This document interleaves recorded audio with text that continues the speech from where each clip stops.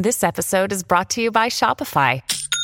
Forget the frustration of picking commerce platforms when you switch your business to Shopify, the global commerce platform that supercharges your selling wherever you sell. With Shopify, you'll harness the same intuitive features, trusted apps, and powerful analytics used by the world's leading brands. Sign up today for your $1 per month trial period at shopify.com/tech, all lowercase. That's shopify.com/tech.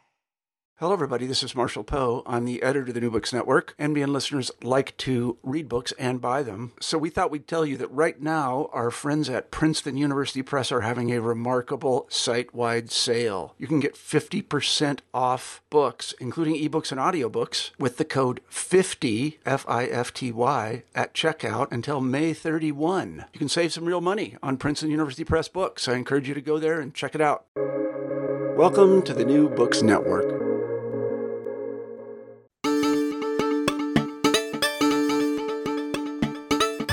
Hello, this is New Books in Science Fiction. I'm Rob Wolf. And I'm Brendan Wesser.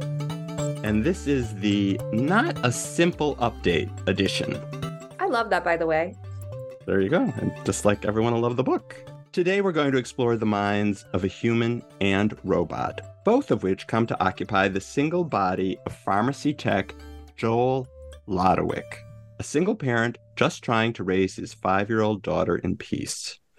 Joel is the main human character in My Heart is Human, the fourth novel by New Mexico author Reese Hogan.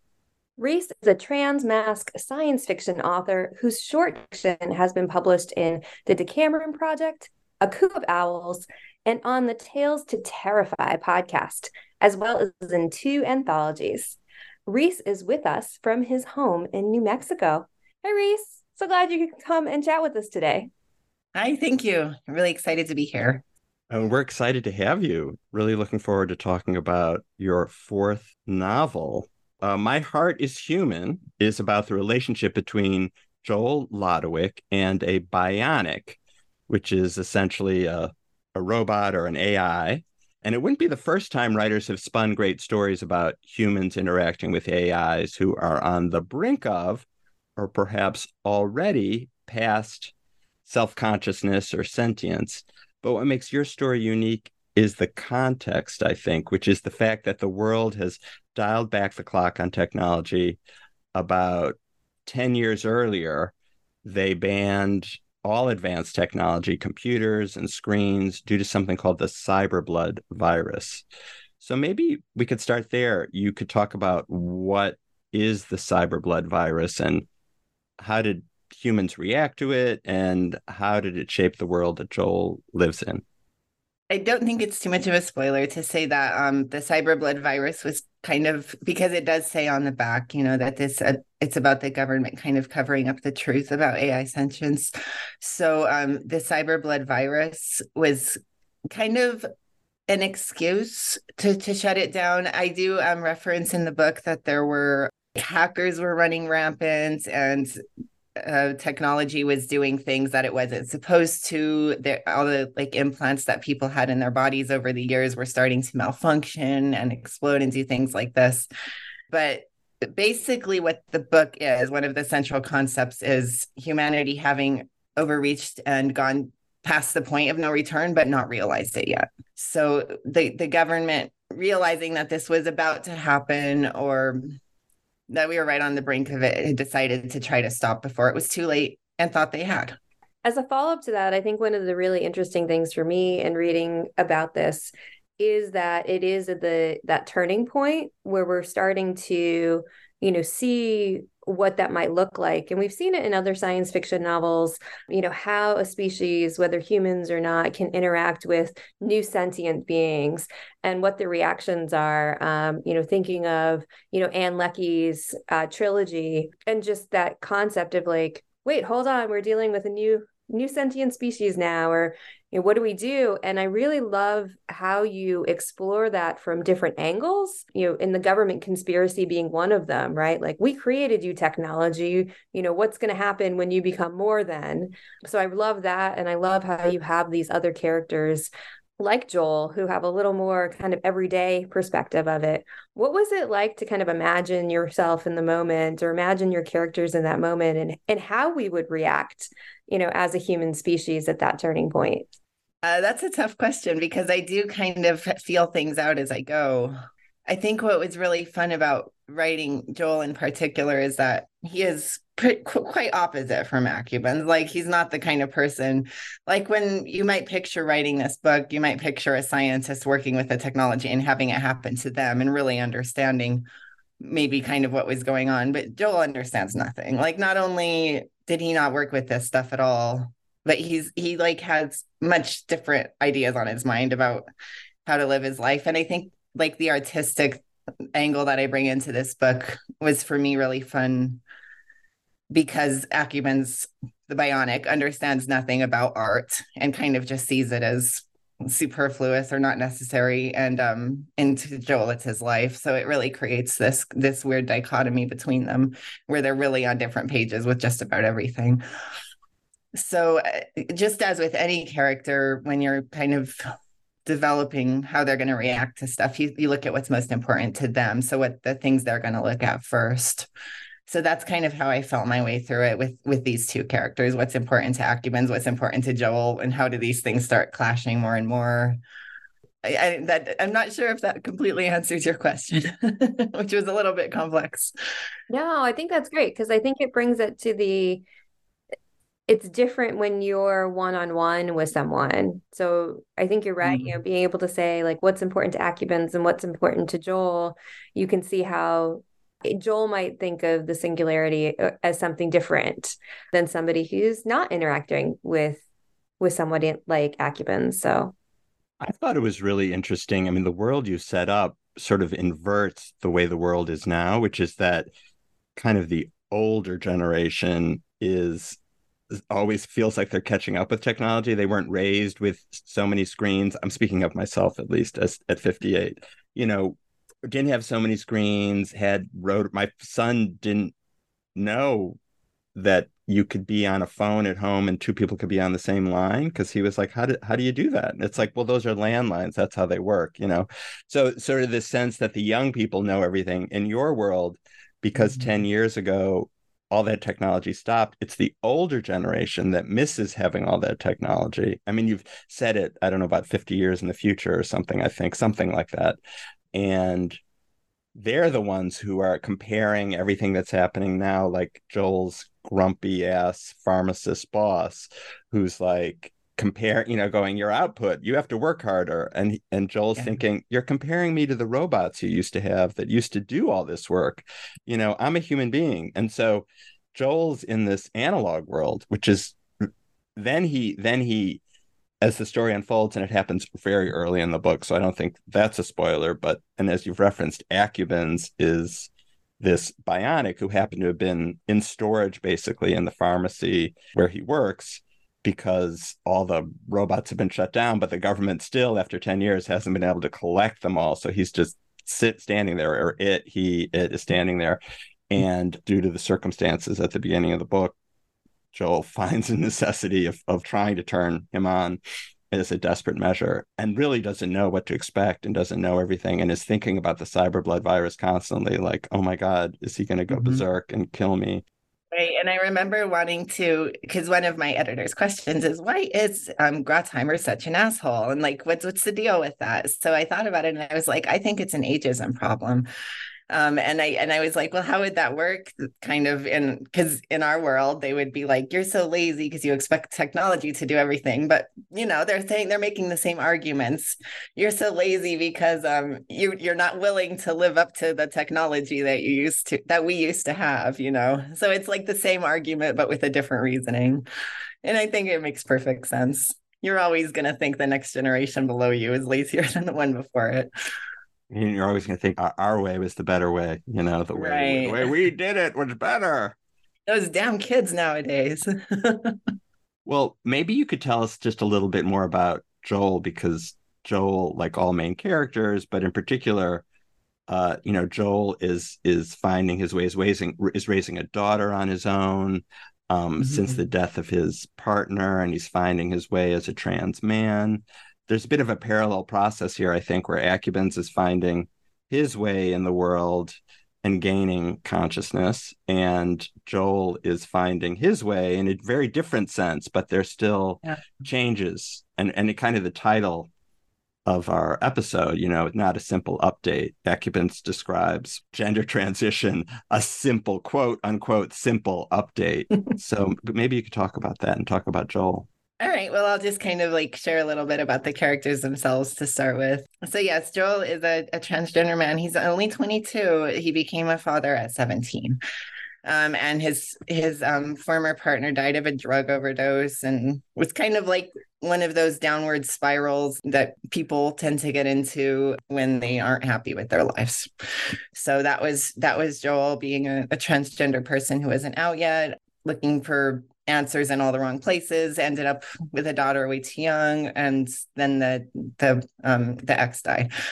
So he's come out about 2 years prior to the book, but his parents are still not getting it.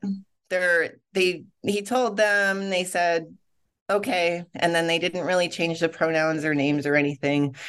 And like for those of you who maybe haven't known, this was kind of based on my own experiences back in 2020 when I came out, when COVID hit. So there was a lot going on in the world and in my life. And so, yeah, everything was brushed aside. And for me, it just was really, really hard. And I would escape into my room to write this book. And it was kind of a place to pour all these thoughts. So on top of that, Joel's also a musician. He plays bass guitar, and he had to kind of give up that dream when he became a single parent. So that's something he also struggles with. So he just has, his life's really tough.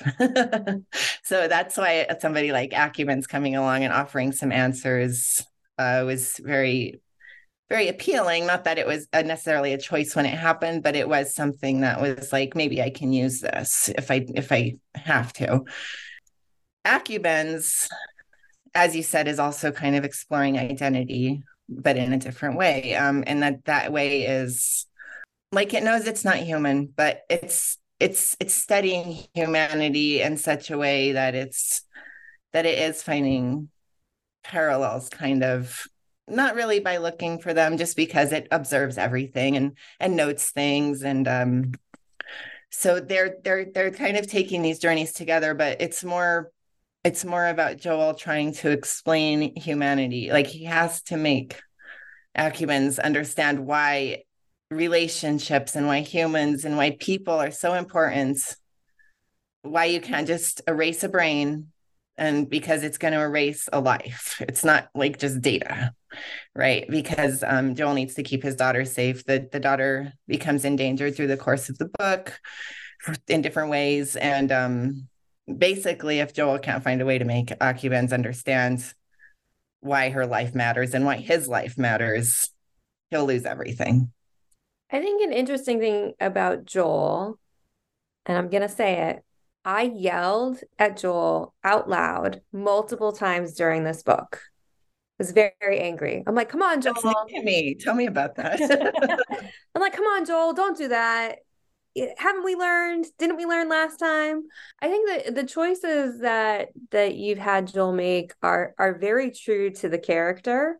But the way you write them, you'd have a really good way of, it's kind of like the problem with like, don't go into the cellar in the horror movies. Like, don't do it. Don't go into the cellar. Just don't do it.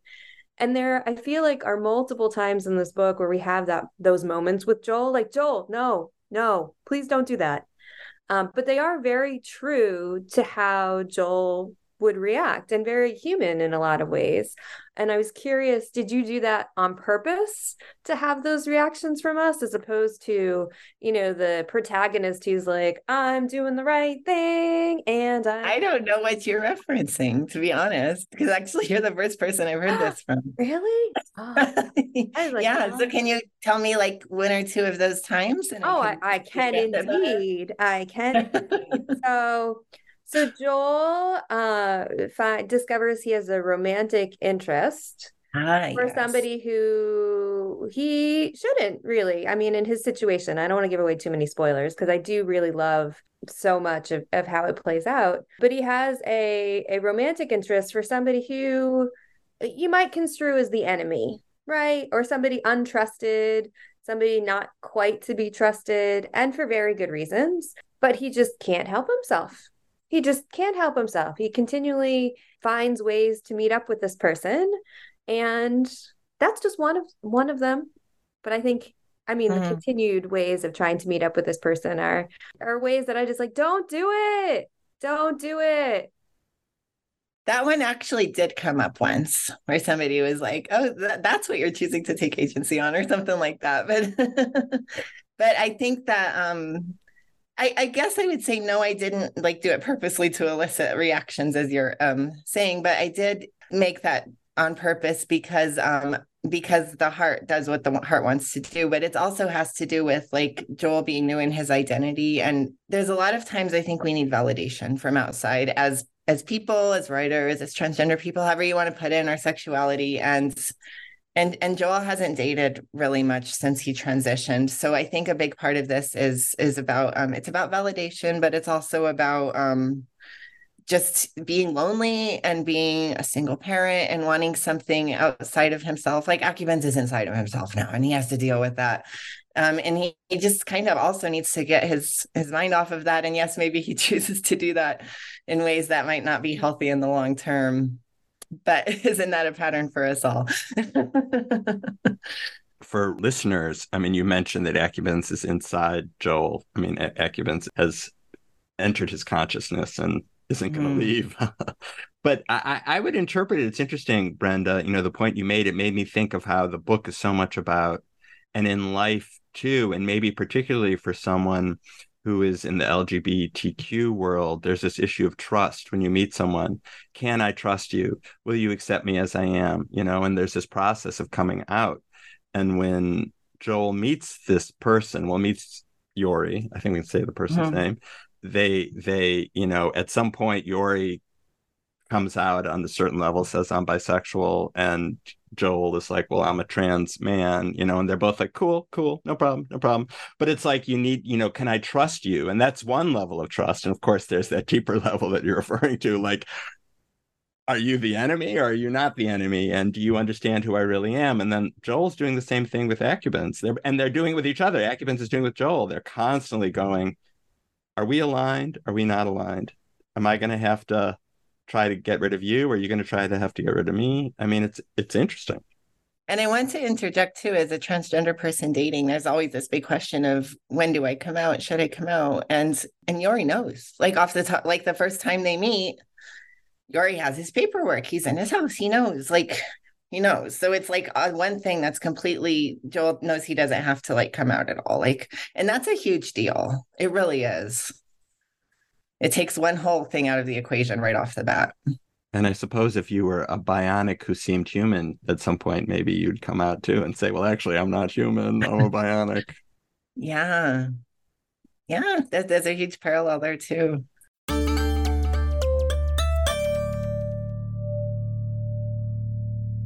Do you want to talk a little bit about the process of writing the book? As you said, you did it during COVID. Is there something there? Was that a help? Is that helpful? It forced you to write because you were home? It was really helpful because it was during quarantine. And I was, all our families were home then, and including the house guest I had at the time, which was my dad and stepmom, and that, no matter how big your house is going to get small. Nothing was changing. The kids were home from school. Everyone was home with me. I was a stay-at-home parent at the time, and I had the days to myself to write, and all of a sudden everyone was home with me. So I like the only thing, I'd escape up to my room. The kids would go do their school on their computers. And like the only thing that would change every day would be my word count. That's kind of how I saw it, and my plot twists and stuff like that. So that it was wonderful that I had this space to come and get out of myself and get out of my house into that world for a while every day. And I did outline this one, and it went pretty smoothly until maybe the 2/3 mark, and then like I went a different direction that I didn't like.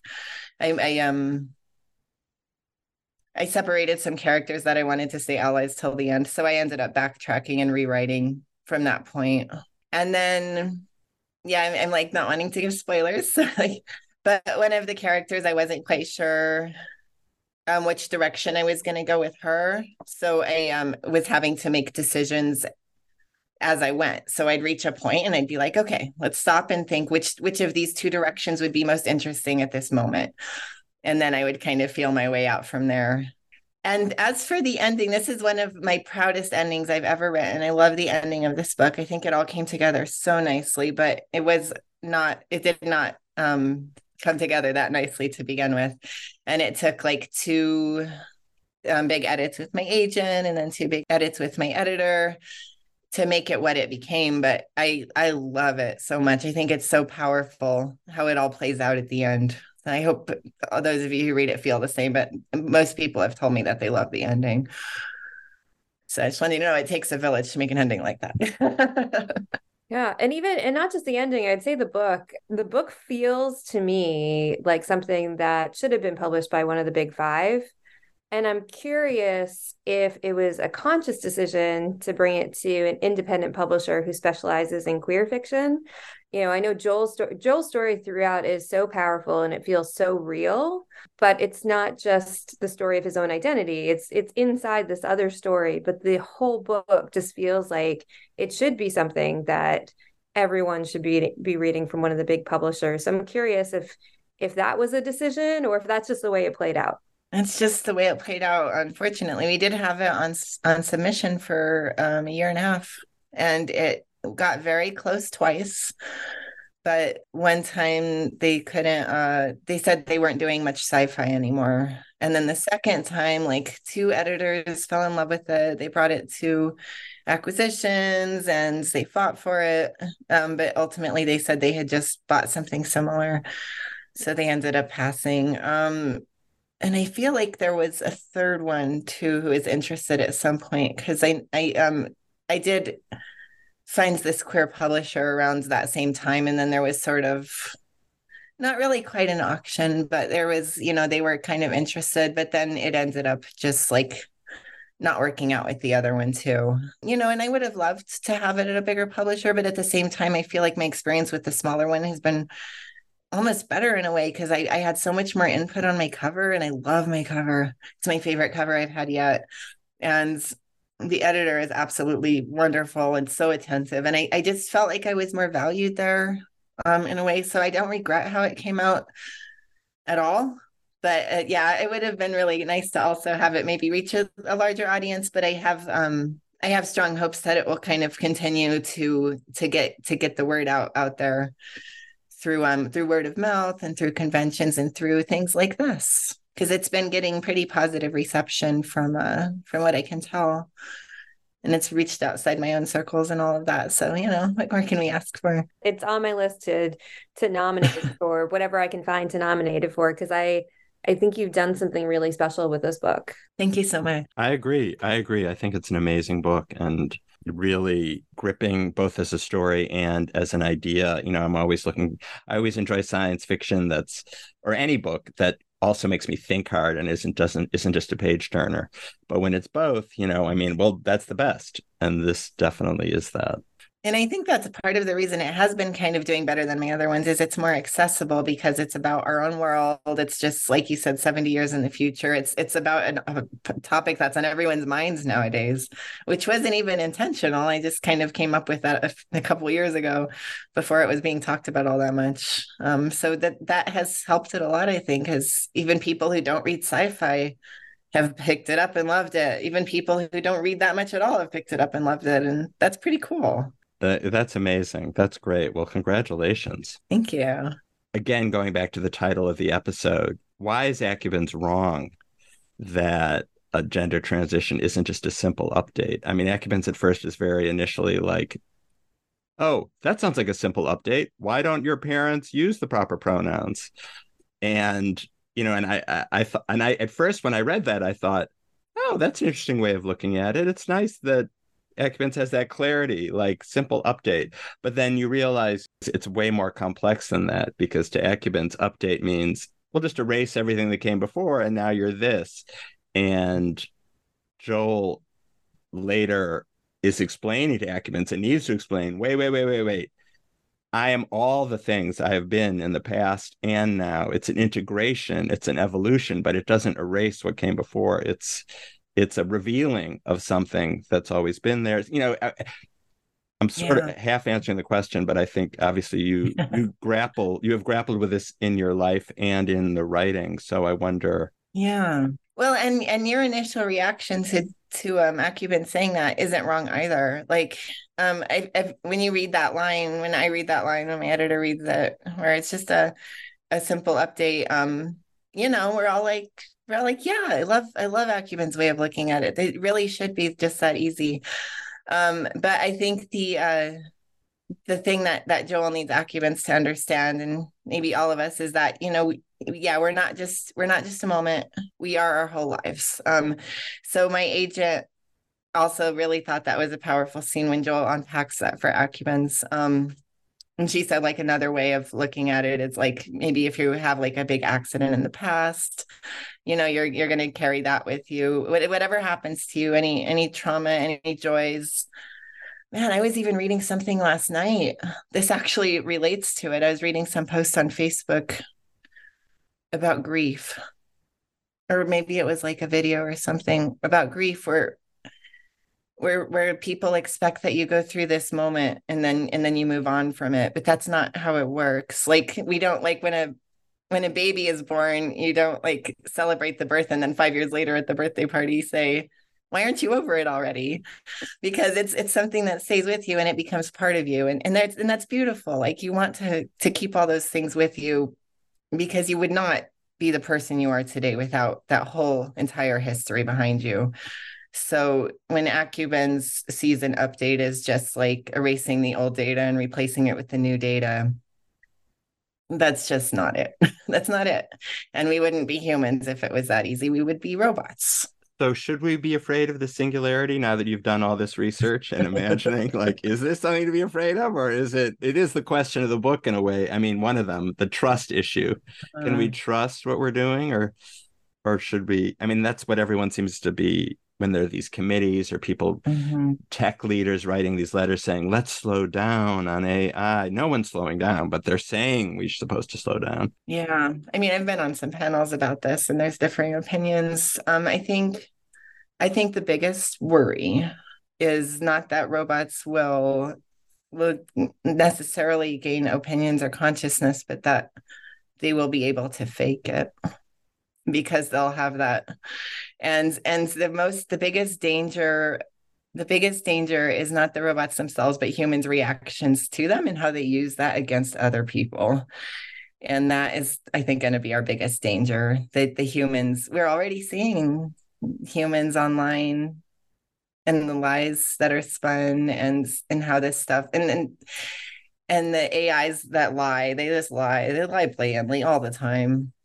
Because, it's part of their programming or whatever, or just because they're not programmed well. Who knows? But they lie, and then those words get in other people's mouths and they're used against others, and it becomes this huge mess.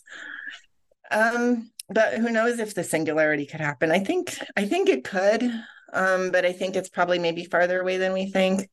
Like, even in Star Trek, it was like, what, 2300 or something crazy when they were starting to talk about this. If you said Picard, they kind of have a world that's kind of like post-Android, right? It's kind of similar, except they kept all the other technology. But it did remind me of my world.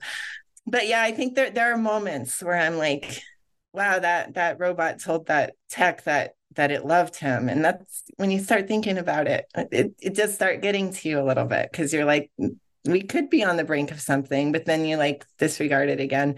And I think that world is kind of the world I tried to paint in this, where we were thinking all these things and then we're like, okay, but we're not worried about it anymore. But it was too late by then. It might be now. Who knows? I'm a sci-fi writer. I have fun with it. But it is kind of scary if you think about it. But I love what you just said, though, about not so much that they become sentient, but it's that we think, or that it's coming across as sentience, when it may just be, high functioning algorithms.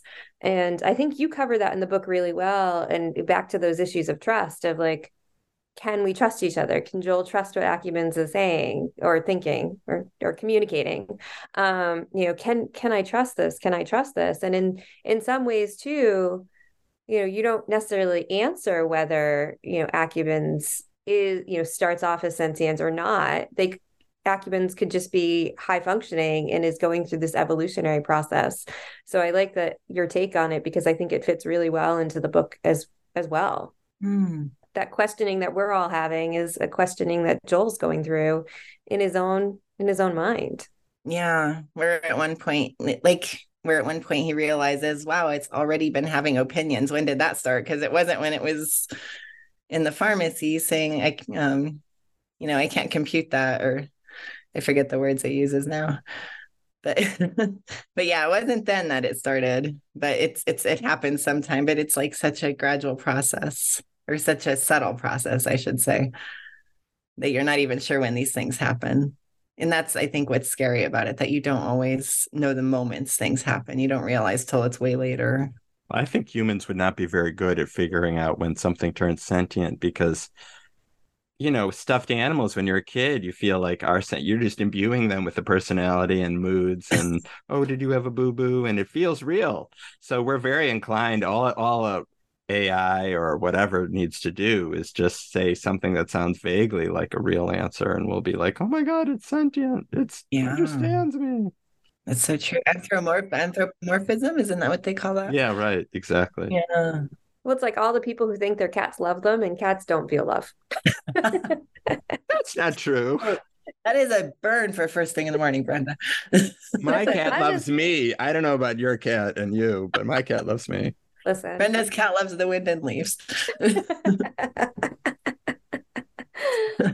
So anyway, okay, I do have a burning question though, because I don't remember if it is in the book, but I noticed that Rob has been referring to Acubens as he, and I wasn't really paying attention in the book, but I definitely put some cultural and maybe sexist views on my view of Acubens. So in my mind, Acubens was she. Reese, can you enlighten us as to how you think of Acubens? Acubens is it. Acubens uses its pronouns and does through the entire book. So that's really interesting. Oh my gosh. Yeah, but I haven't actually talked to anybody else who has been thinking she. Most people accidentally slip and say he, but it's always it. I think I thought of it just because of the nurturing aspect. I felt like Acubens was very much a nurturer, and probably in the back of my mind too, that as a pharmacy assistant, possibly like a nurse or an assistant role, probably in the far back of my mind. But I think it was more the nurturing. I felt like Acubens had a nurturing streak. I don't know, which is a very human way to think about it.